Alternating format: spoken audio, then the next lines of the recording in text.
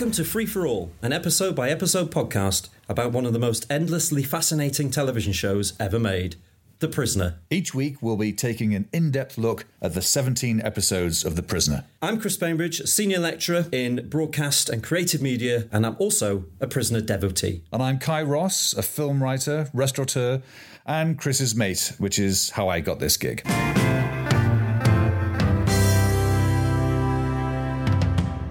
It's the cowboy one.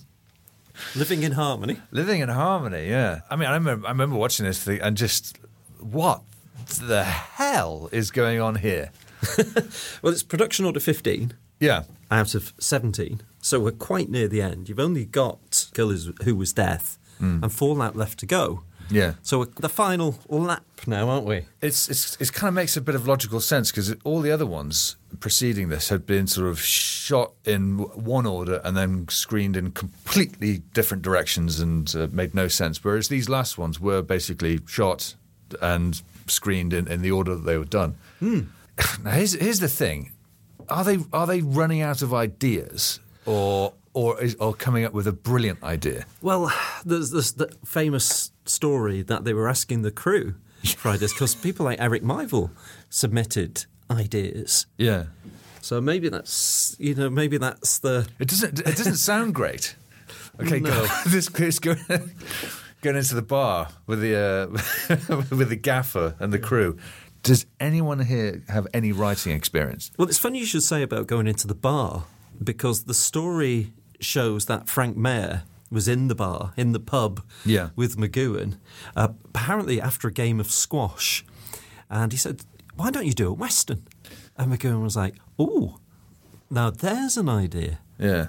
I can see McGowan being a really hugely competitive squash player. I don't...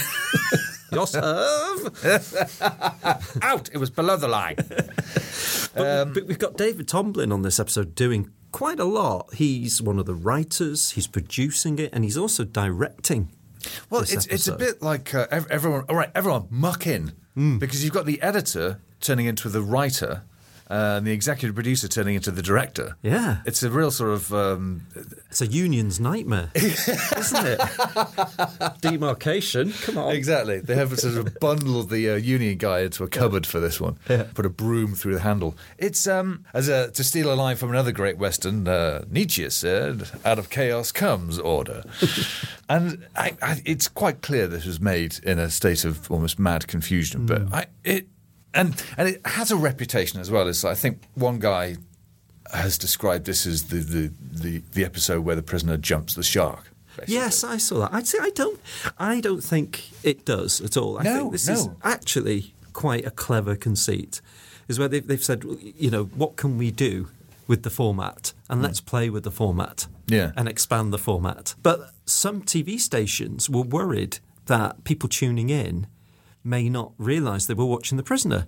So they added the Prisoner title to the beginning of Living in Harmony just so anybody tuning in wouldn't be in any state of confusion. But that's... I know. It ruins it a little bit, doesn't it? Well, I'd forgotten, actually, that they went straight in and there was no titles. And it's obviously the wonderful irony that they actually put Living in Harmony on there while he's being filled in.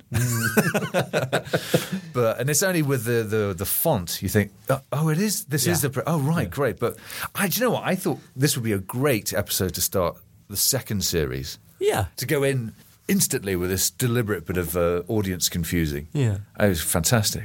And this was written by Ian Rakoff, a South African writer who'd come to the UK. And apparently McGowan originally wanted him to write 4 episodes. And commissioned him as a writer. There's a very famous story in Ian Rakoff's book, Inside the Prisoner, where he meets McGowan for the first time, and he's kept waiting for about 2 hours. So he reads a book, and then McGowan kind of ushers him in, and basically just explodes because he's got a lot on his mind. There's money problems, which of course is why he went to do Ice Station Zebra, because he needed to, because I think he was going to make at the time about $250,000 from doing that film, which would finance the. Yeah, he actually used his salary from that to pay for the rest of the episodes, didn't he? Yeah. What's Lou Gray doing? No, he must have gone more. They must have gone over budget. Well, yes. And of course that would have been a way to pay it off. unfortunately for Rakoff, who had this, respect and affinity with McGoohan, he was left in David Tomlin's hands. And their relationship didn't gel as well as McGoohan and Rakoff's. I think he actually, when you watch the show, it's not script by, it's story by Ian Rakoff, script by David Tomlin, and so I don't think Ian Rakoff was particularly happy with that. I know he was happy from reading the book that when he went to see the screening, that his name was, he was still given a credit. Yeah. And that he noticed that there were echoes of what he'd written. But, of course, there was a lot of rewrites by David Tomlin in order to make it more. But I guess, of course, this is Tomlin's first ever step behind a director's chair. So he himself would have been pretty... But McGoohan had great faith in David Tomlin. They were quite close. But even so, apparently initially he was a bit shaky about the idea of it. But McGoohan wouldn't have left David Tomlin in charge if he hadn't got that 100% faith in him. To do that, which, and it shows. We don't even need to say this, do we? But, of course, Tomlin went on to become the greatest AD. in the history of cinema, yeah. So, but it's a good start. There's some great kind of blocking and framing. There's a shot, but very very close to the beginning. McGoohan's the way he's holding the saddle frames the shot really very beautifully.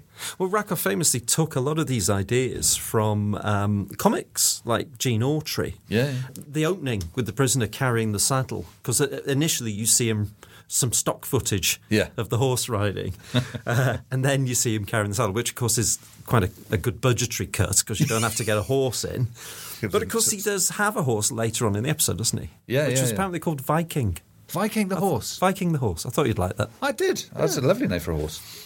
But apparently that opening of him arriving in Harmony is taken from a Gene Autry comic, where he has the saddle. But it's a lot more, I think, rather than moseying on for the coconuts. Yeah, you're coming on in clip clop. You're there carrying the saddle. Yeah. It shows you're the outsider. You're the Eastwood, the man with no name. There's you're saving a fortune by not having an animal wrangler. Exactly.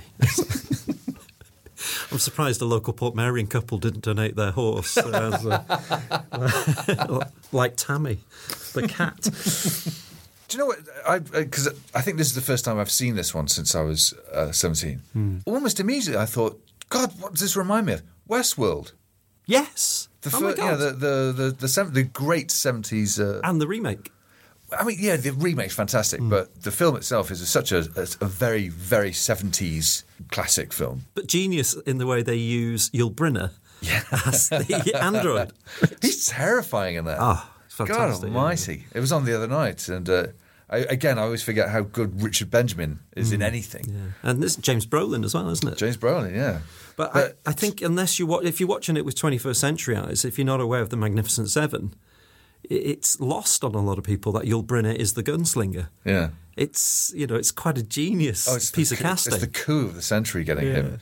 But that, particularly at the end of this episode, when it all starts to sort of merge with reality, I was just thinking, this is.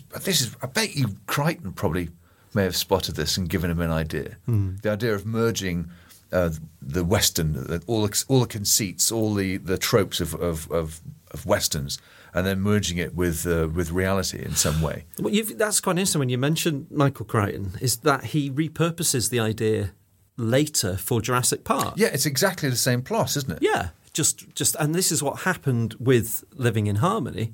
It's the same idea of the prisoner, but lifted and put into a Western setting. And you see that in the opening sequence, don't you? You see how he's handed in his badge, he's resigned, and it follows the same kind of pattern, and then he arrives in the village. It's true. And, he refuses to take up the gun. He refuses to play ball. And to explain why. Yeah. So it's clever that it's such a clever idea, but also a lot of fun, I think, for people like Frank Mayer. Oh, yeah. Who, according to his own admission, was, it was a Western nut. And what I thought was lovely about this episode is not only that did he advise on, the set dressing and various elements of westerns, but he also gets a character in this. He's Third Gunman, isn't he? We actually get to see him. His children are in the episode as well. Who's the kid who rocks? There's a little kid who sort of wanders into shots. Yes, that's the son of the assistant director, Gino Marotta. I think he was supposed to have a bit of dialogue as well. Yes, he was. And actually, sorry, son, we're going to cut. Come on, now. You'll get a speaking part. No, you don't. Oh. But at least he's in it. He kind of does look like he's not supposed to be in it. He just kind of wanders in. There's a kid here.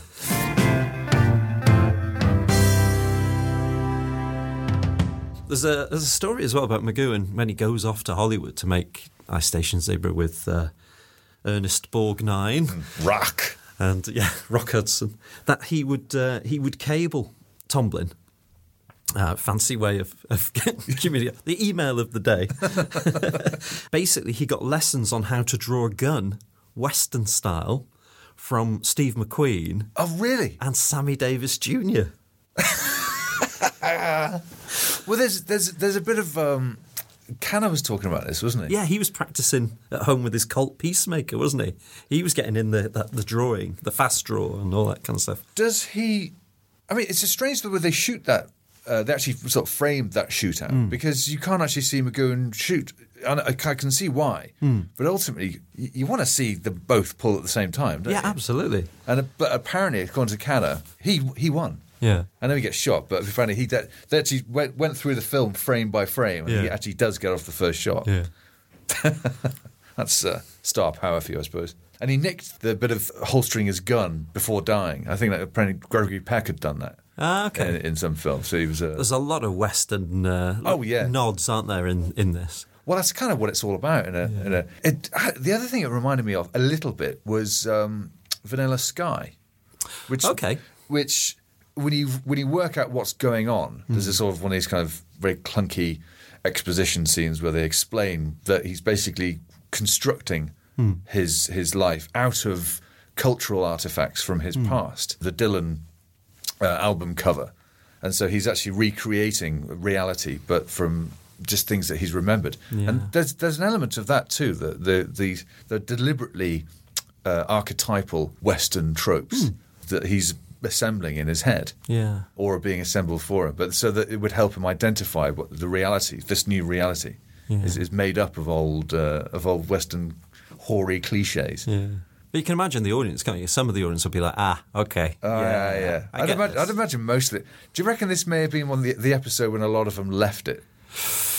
That ties in with what you were saying about a reviewer mentioning Jumping the Shark. This is still a mainstream TV show with a huge budget and a great bit of press attention. Yeah, but if you're already, I mean, a lot of people who were watching this and got it.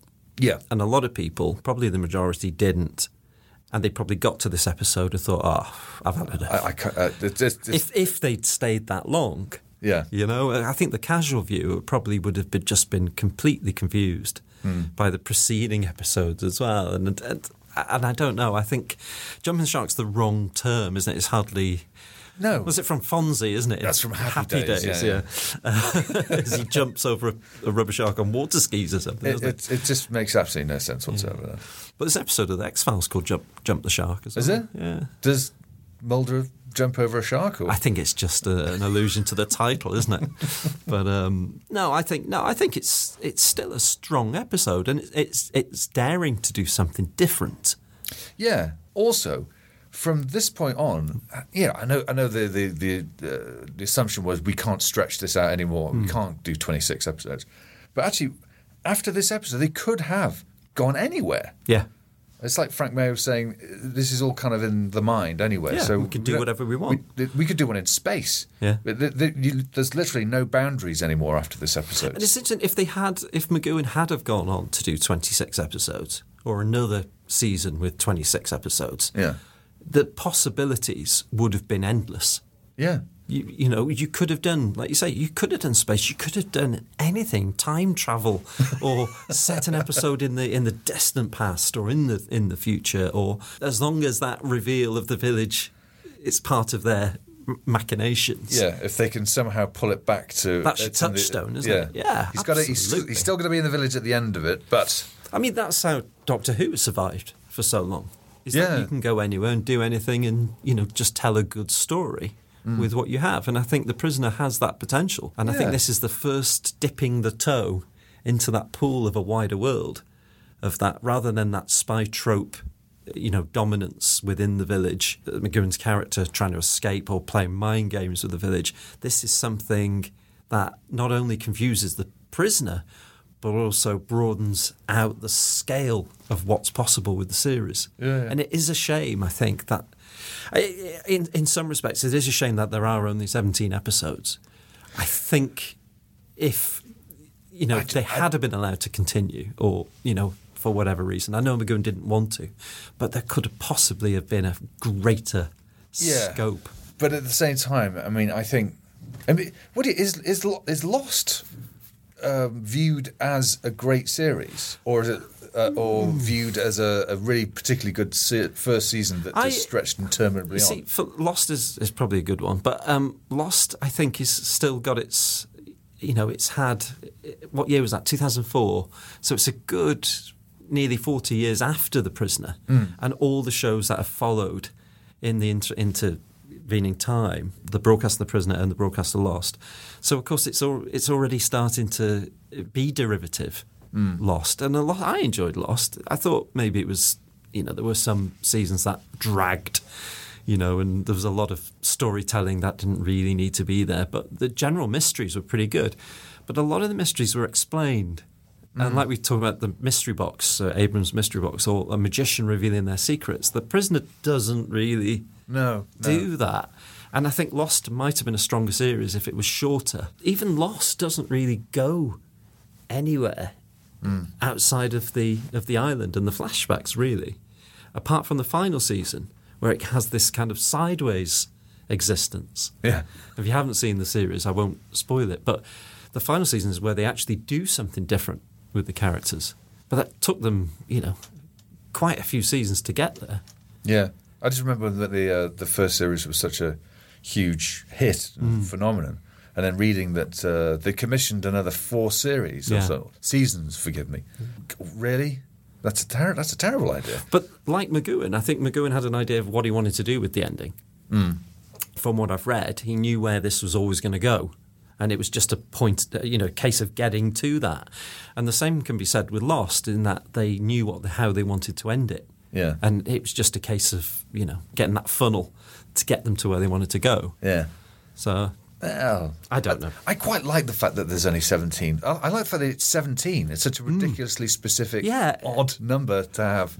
There's no other. 13 would make sense, because that's half of 26 of syndication. But 17. It's probably the only series in existence that only has 17 episodes. It's just another bit of uniqueness to it. Well, there are 4 additional, aren't there? So 13 would have been plus the 4. So maybe that would have been the halfway point for syndication. Of course, shot on the back lot of MGM with some reused sets from Chimes of Big Ben and ABC. Did they use any reuse any sets from other westerns? No, I was just looking around thinking, I wonder what what westerns though? Exactly, yeah. The British film industry not really well known for westerns. This is probably the first British western, isn't it? I can't. Well, apart from Carry On. Cowboy, yeah. But what I love about this is full of stereotypical western tropes. Yeah. As well. There's almost comedy. The whore with a heart of gold. Yes, or Mexican Stan. Yeah. Played by Larry Taylor, who was actually from Peterborough.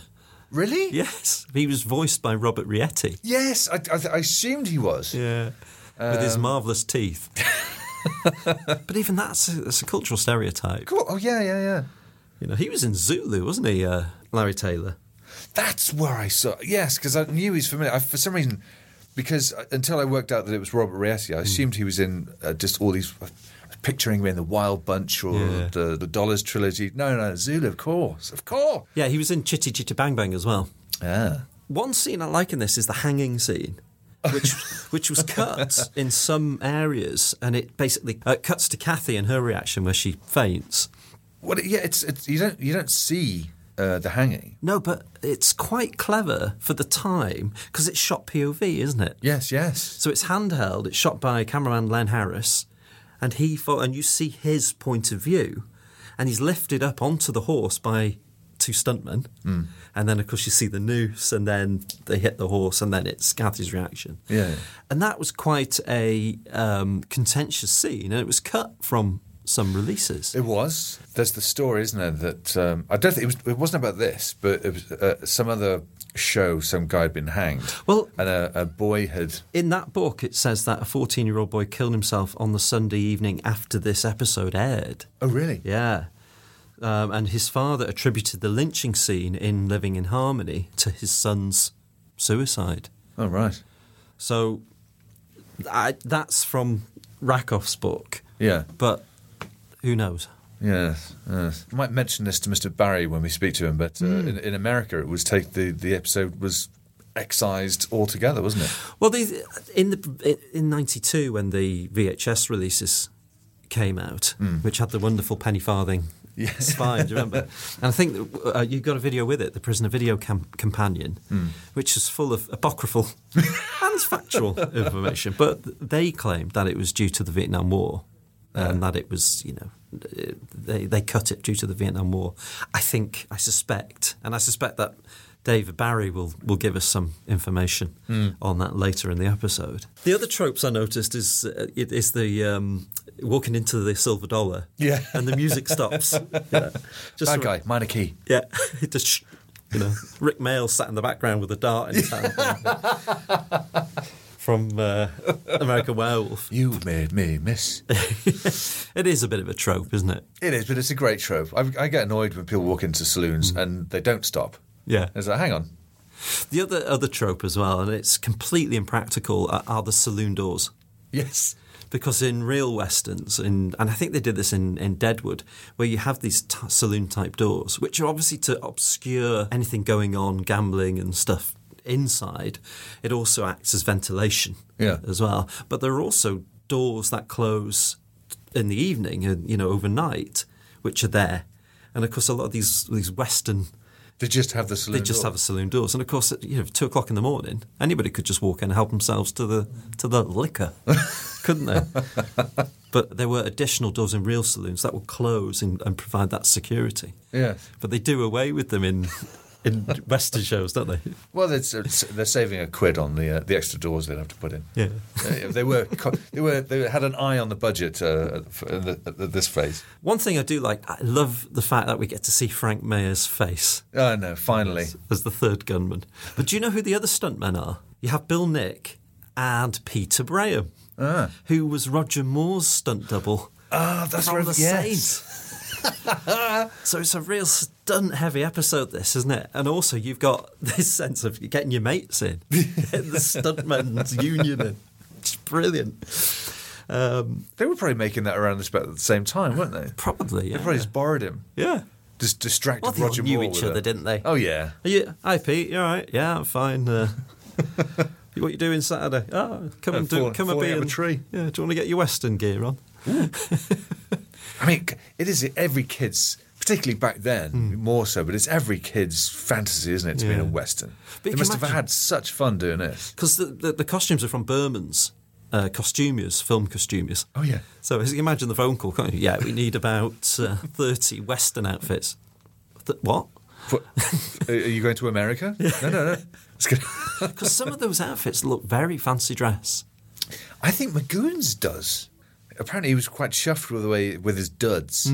But yeah, he looks kind of cod cowboy, doesn't he? And his hat changes shape a little bit, doesn't it? Does it? Through the episode. He doesn't look 100% comfortable in a hat. No. And he's got his John Drake voice as well when he was American. Yes, that's this mid-Atlantic accent, isn't it? That is not my. That is not my. Number 6 is John Drake theory at all. It's just an observation that he's apparently towards the end of the episode where the P on number 6 it has that fight with the gunmen, and Frank Mayer's third gunman goes through the window. Yeah, supposed to land on a mattress, and apparently he missed somehow. Hit the studio floor and apparently turned the air blue. Well, I would. Yes, he wasn't very happy with his landing. Well, yeah, how do you miss... Oh, it must be so embarrassing for any stuntman to miss a mattress. It's almost like stuntmanery 101.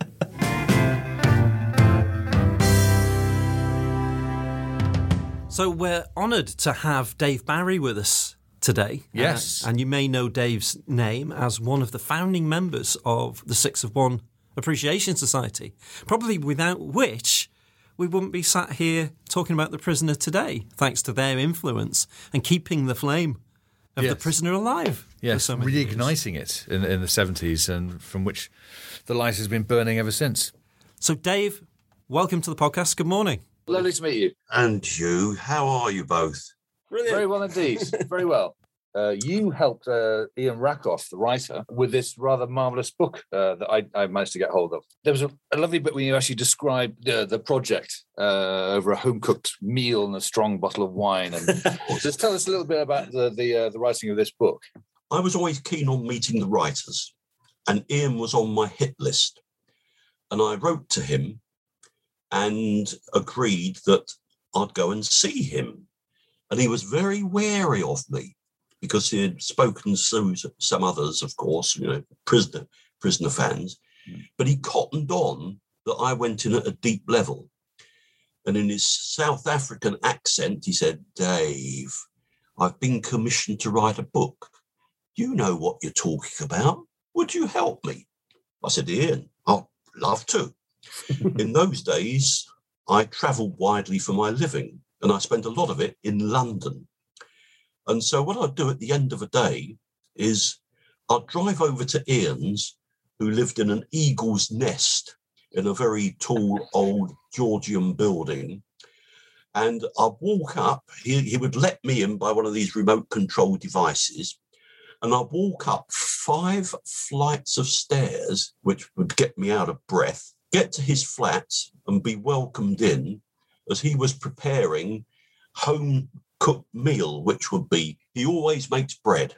So there'd be homemade hummus. And we'd sit at a table and I'd take along a nice bottle of Rioja or claret, which he appreciated, and we'd sit there from about 6:30 to 10 while he went through his latest writings, asked me for comment, asked me if the facts were correct, what else could I bring to what he was writing there. And it was wonderful, because I would be there probably one day a week, 3 weeks out of 4, for the best part of 4 or 5 months as the book took shape. And towards the end, Steve, the editor, came in. So there was Ian and myself in one room discussing what he'd written, while Steve was in the other room trying to make sense of the editing. To be in a project like that was wonderful. And the thing about Ian, you've got to remember, is that Ian is a man of substance, which is why McGowan took to him. He was born in South Africa under apartheid, which he abhorred. He was a sickly child, but as he grew up, he started associating with, I suppose you'd call them, members of the ANC. And at one point, he was the only white man in an all-black group, and he carried a gun. But he was warned that the authorities were onto him and he'd better get out. And which is why he came to London, and having worked on a Richard Todd vehicle in South Africa, amongst others, called the Hellions, which was a kind of variation on a Western, gunfight at the OK Corral, Ian managed to use that to get some leverage and get into the trade. And then, of course, he met John S. Smith, an editor who had just been commissioned to work on editing The Prisoner. And Ian went along with that. So Ian was actually quite close to McGowan, because McGowan used to come in at the end of the day, sit on a bench with his legs swinging, swigging a gin and tonic, and asking to look at all the rushes and for their comments. So that's how I met Ian, and our relationship continues to this day. I've invited him to Port Merion. I've interviewed him there.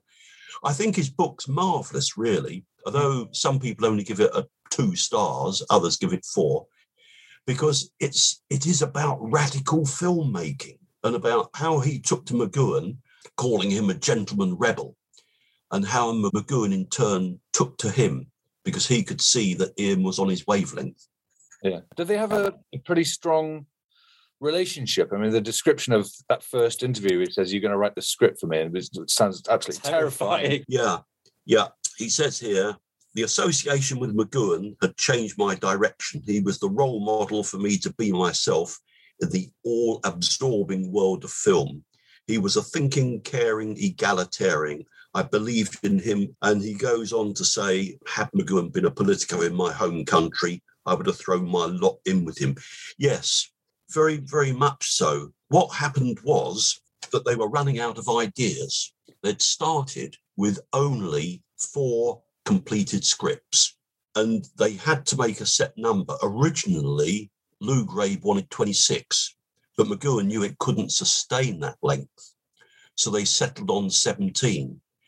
But the point came when they were scratching around for scripts, and the script editor, George Markstein, had a belief that the series should go in one direction, which was very much one-dimensional, whereas McGoohan, and he was a creative force, wanted it to go in another. So with his departure, they asked the crew, have you got any ideas? And the various members of the crew submitted what they thought were story outlines and came up with the idea of a Western.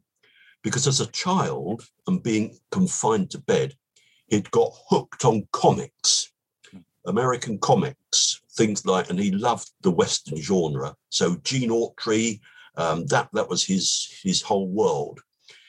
And so he thought, I've got a chance to write a Western. So he did write a story outline. And parallel to that, McGoohan, Tomblin, his really partner in crime, and Fearless Frank Mayer, the stump man, were propping up the bar, as they did every night at the Red Lion. And they were thinking, where are we going to go? What are we going to do? And Frank Maher said, you know, this series is all in the mind anyway. We could go anywhere. Why don't we do a Western? And McGoohan thought, yeah, I've never done a Western. There's never really been one done in England, unless you discount the Carry On film. What about that? And it was fortuitous. That's when McGoohan saw Ian's outline plot for Living in Harmony. So they got together and they started writing it. And McGoohan was incredibly supportive. If you've got the book, or you can source it online or from the library, and you've got a copy inside The Prisoner, there's a great deal in there about how their partnership developed. Because McGoohan said to Ian, looking at what he'd written, Ian, you do know you are a writer, don't you? But what cut across it was that they were running out of money. McGoohan had this complete creative control, but it made Lou Grade and his money men very nervous. So fortunately, McGoohan got the opportunity to do a big movie for John Sturges called Ice Station Zebra in the US. And it coincided with the break in filming that would always occur. The filming season would begin at the end of the school holidays, really, August, September, and go through till about May, when there'd be a break. And then people who stayed would reassemble for, if there was going to be a second series, again in September. Well, a number of the crew had decided to leave, and some stayed. So Ian learnt, and McGoohan told him, I'm awfully sorry, I've got to go off to do this film, but I'll leave you in good hands, David Tomblin. So Ian found that working with David was not as easy as working with Patrick. Although Patrick was demanding, Patrick could see that Ian was on the right track.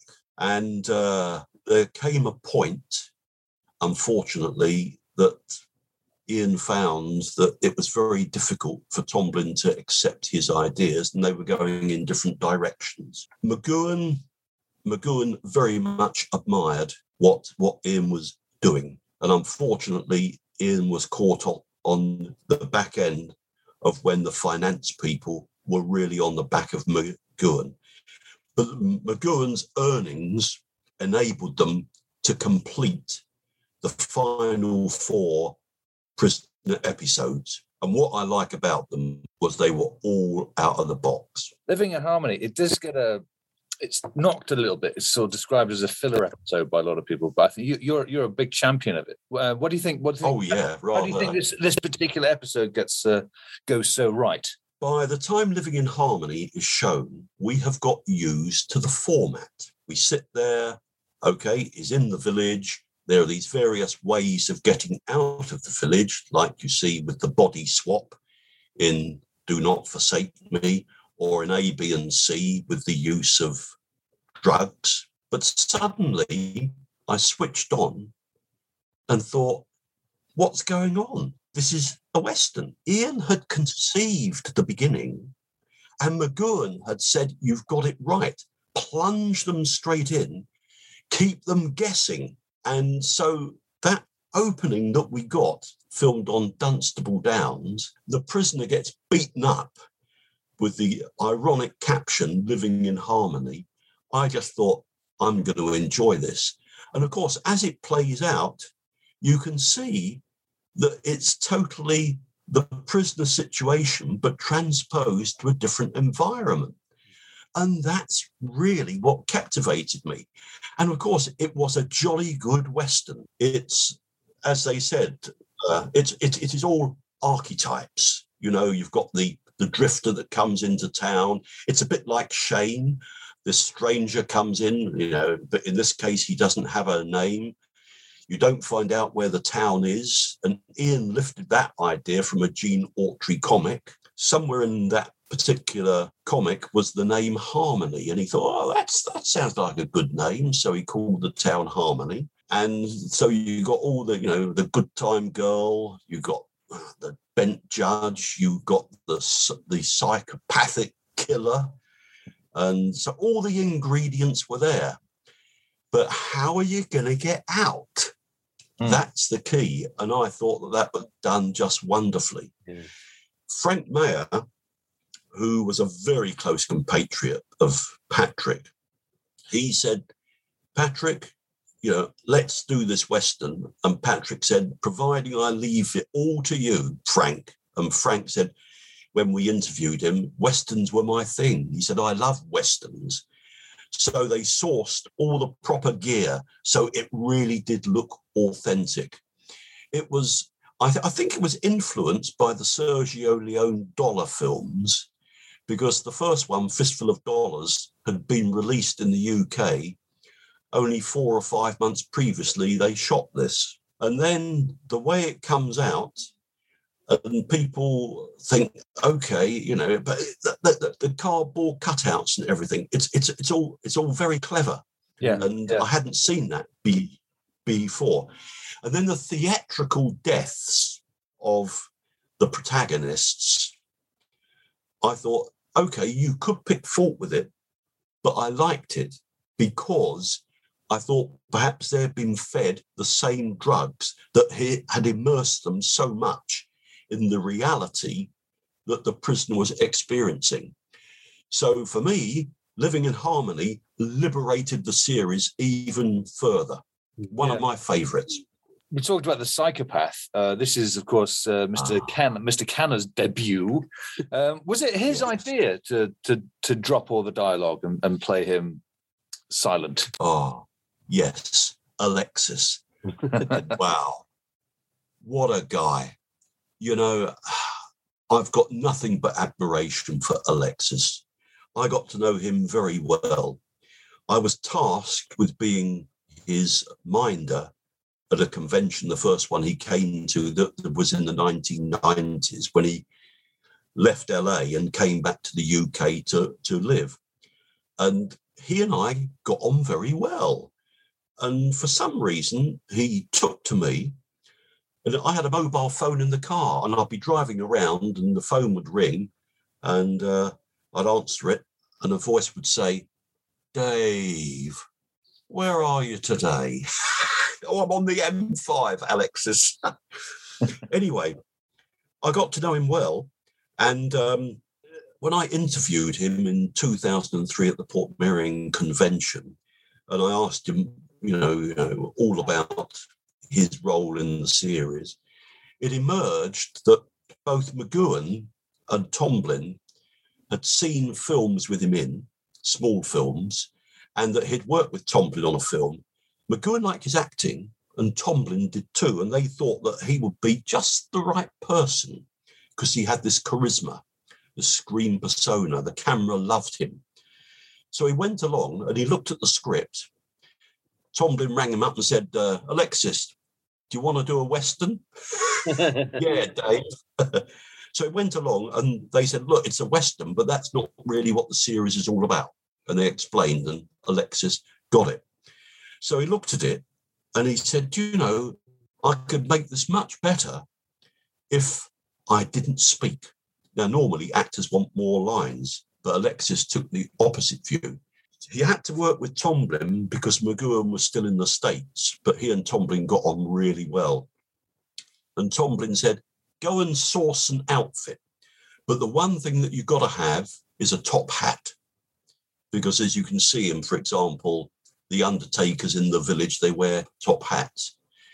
And Alexis went and thought, what can I dress in that would make it look as though I'd sourced everything from the victims that I'd killed? Yeah. And so he dressed like that. And his whole acting, you can see him seething this persona. It just erupts off the scene. Funnily enough, the casting director said to Tomblin, you don't want to employ him. He'll eat up the scenery. He's just so charismatic. So that's how he got not to say anything, and how he actually appeared in The Girl Who Was Death, because he said, I didn't have a role, but Dave was lonely and said, would I go along to the fun fair with him? Yeah. He's the photographer, isn't he? Yeah, he's shouting gibberish. Yeah. They made it up on the hoof, and because his hair wasn't black, they used boot polish to colour his hair. So Alexis, he was just electric. And what I did was I got him to read out the lines at the convention, and I gave a long-standing member, Gladys McCairns, the other part of the script for her to read the Kathy lines. And when you hear the two of them in interaction, despite whatever gravitas that Alexis could bring to it, the lines really aren't awfully good. They're very pedestrian. And so, by dismissing them, and it became just so much more. It's very sort of pantomimic performance. He uses his body incredibly well, doesn't he? McGoohan doesn't really. Oh, yes. Does he, in the episode? It's quite a dialogue light episode. Yeah, I think Kathy seems to have most of the dialogue. Oh, David Bauer. Yes, of course. This copies really a fistful of dollars, where they don't have dialogue; they have facial close-ups. It is a well-directed episode, considering this is Tomblin's first crack at it.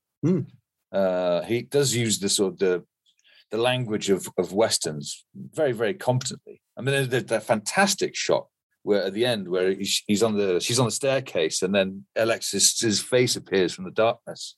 So yeah, I was very impressed by his direction. Yes, so was Ian Rakoff.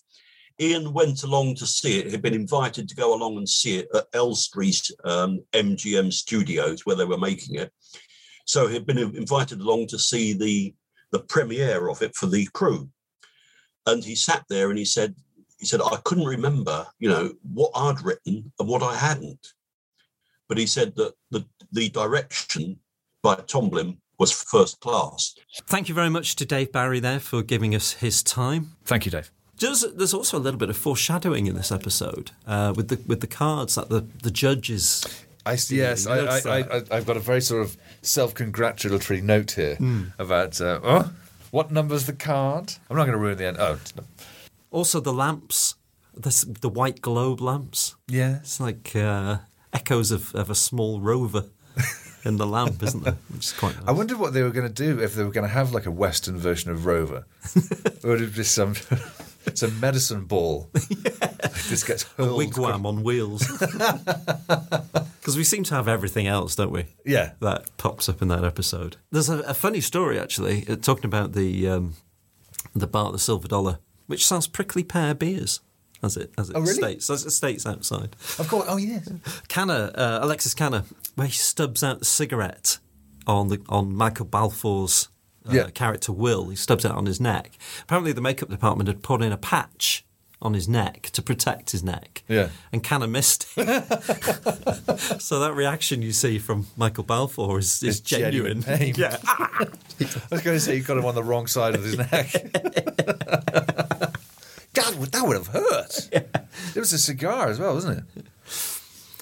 You said about Westworld, and I thought it's quite an interesting connection, because the reveal at the end of this episode is number 6 wearing a headset. Yeah.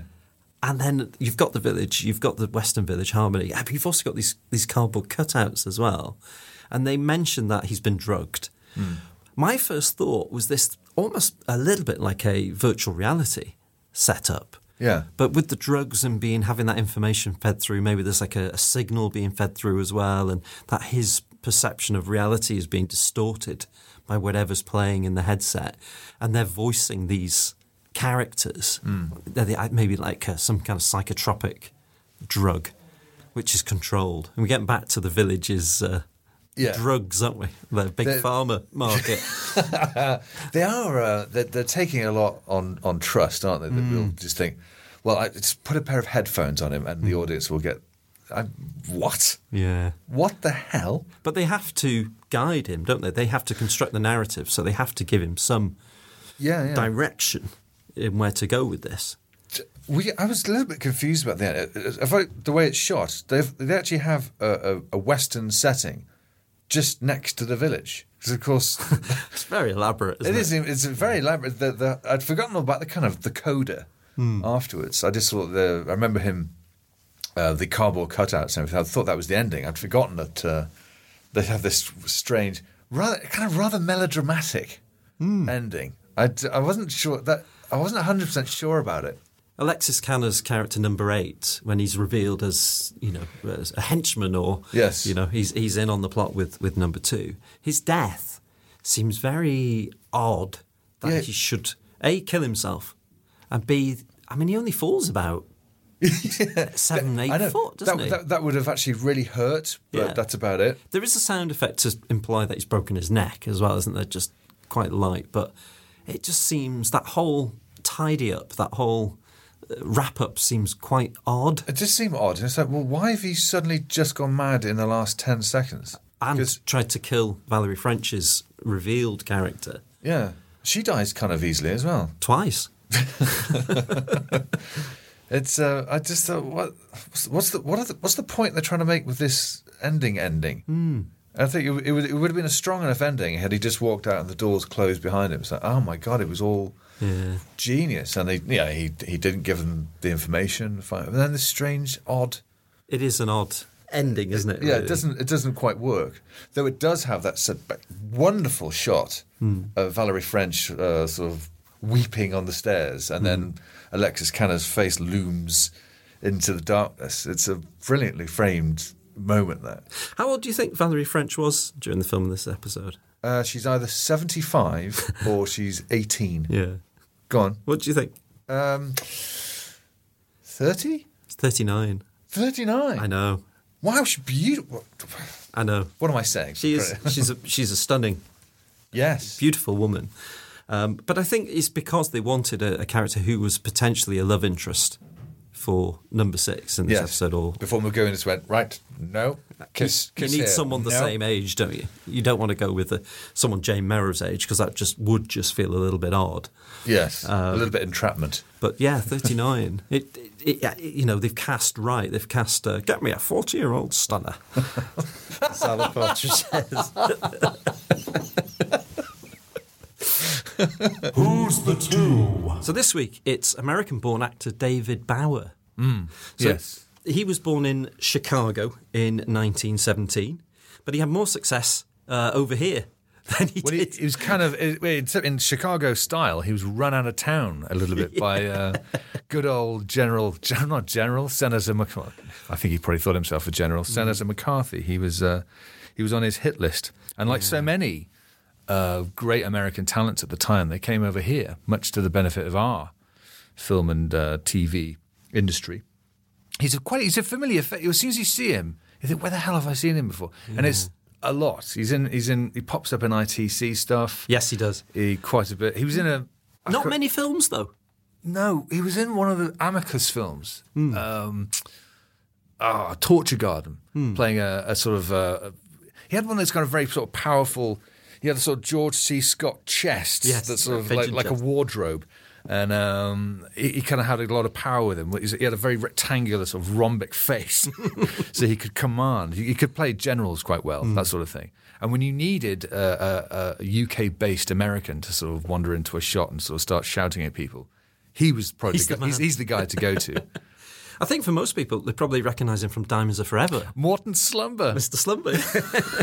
Morton Slumber. I think that was... What a name. I think you get to the... Was there a Morton Slumber in the book Diamonds Are Forever? Oh, I don't know. I think all Fleming's novels are way, way different, aren't they? Oh, yeah. But it's the kind of... I think Diamonds Are Forever is the point where it does become a parody of itself. And it's the kind of, what would Fleming have called a mortuary guy? Mr. Slab. Morton Slumber. Oh, brilliant. Yeah, Slab. And he was fantastic in there. And he had a very recognisable face. You sometimes think, is he being dubbed? And it's not. That is his voice. But I suspect they probably called on him to dub quite a few other people because he's got that. He's one of the most recognisable faces of the 60s, even though he's not in much. And it's funny that you should mention George C. Scott, because he was in Patton with him. Oh, was he? Yeah, he played General Harry Buford in Patton. So, yeah. But, yeah, you're absolutely right. Department S, Strange Report, The Saints, Randall Hopkirk deceased. Yes. He was definitely on that there's an American cool list, Get me David Bauer. I need an American. Yeah. Al Mancini's not available. Get David Bauer. Shane Rimmer? It's something a bit odd about the way he looks in this episode as well. They've clearly greyed his hair, haven't they? Yeah, he looks a little bit purple. Yeah. In a weird way.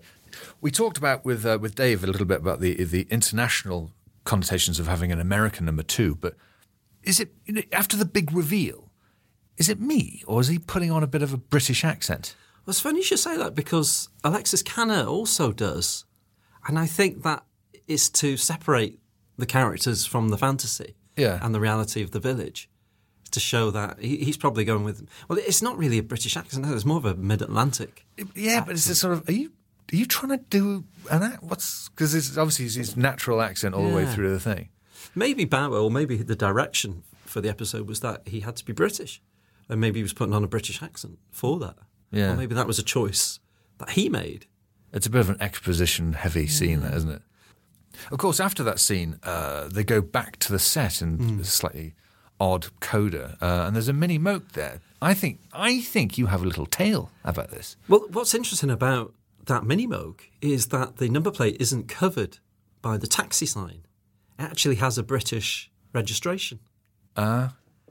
So there were apparently 4 mini mokes made for the show. So it's very difficult to tell, obviously, which is which throughout the run.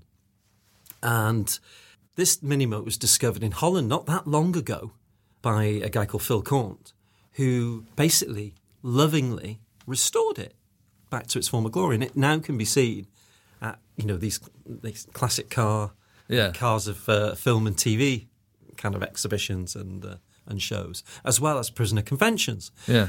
And there's a video on YouTube that you can find where that mini moke has been restored and it's driving around Portmeirion. So it's come home. Well, what have you...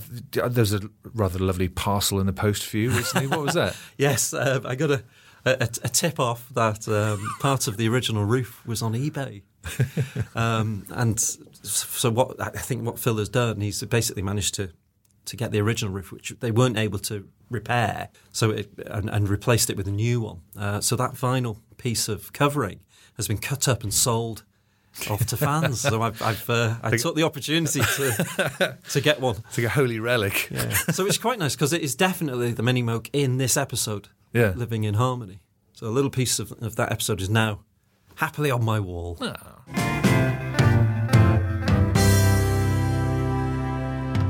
Scores. Right, this is a bit of a difficult one because I haven't quite reconciled whether this is basically the beginning of the end of actual ideas and a desperate attempt to just kind of prolong the series, or whether it's a genius idea that could have spelled a very interesting other future for the prisoner, where, the whole episodes, each episode could have ended up being part of Number 6's imagination. You could have gone anywhere. And this was quite an interesting way of doing it. I think it's actually a much better episode than I remember. I'm not down with the ending. I would dock a point for that. For the ending. But it's in terms of an allegory upon an allegory. It works, I think, and it's clever, it's effective, it's interesting being, I guess. So I'm going to give it a 4. Yeah, do you know what? I think I'd agree with you. When I first saw this episode, I didn't like it. Probably because at the time I didn't really enjoy Westerns. I found them very cliched and stereotyped. And I think I saw this and I thought, oh, it's a Western. And I just couldn't be bothered. Watching it with fresh eyes, I think now knowing a little bit more about the backstory, about the how it came to be, actually deserves more credit than it gets. And I think with Dave Barry being quite a champion of the episode as well. Yes, I think there's a reason. Yeah, absolutely. And I think, it could have gone anywhere after this if they'd have continued. And I think the possibilities would have been wonderful. Yeah, I'm glad it didn't. But at the same time, you kind of think, well, on the back of the strength of this episode, it could have done. Yeah, and everyone would sort of date that moment from this episode. It's like, well, that's when they realised they could just do anything. Yeah, but 'twas not to be. But at the same time, brevity is the soul of wit and all sorts of things. So thank you very, very much indeed again to Dave Barry for coming on. Join us next week for one of the strangest, silliest, most wonderful or terrible, you decide, we'll discuss next week, The Girl Whose Death. Free For All podcast was presented by Kai Ross and Chris Bainbridge. The theme tune was by Gordon Milton, and special thanks to Jemima Dunkar for the artwork. Please see you.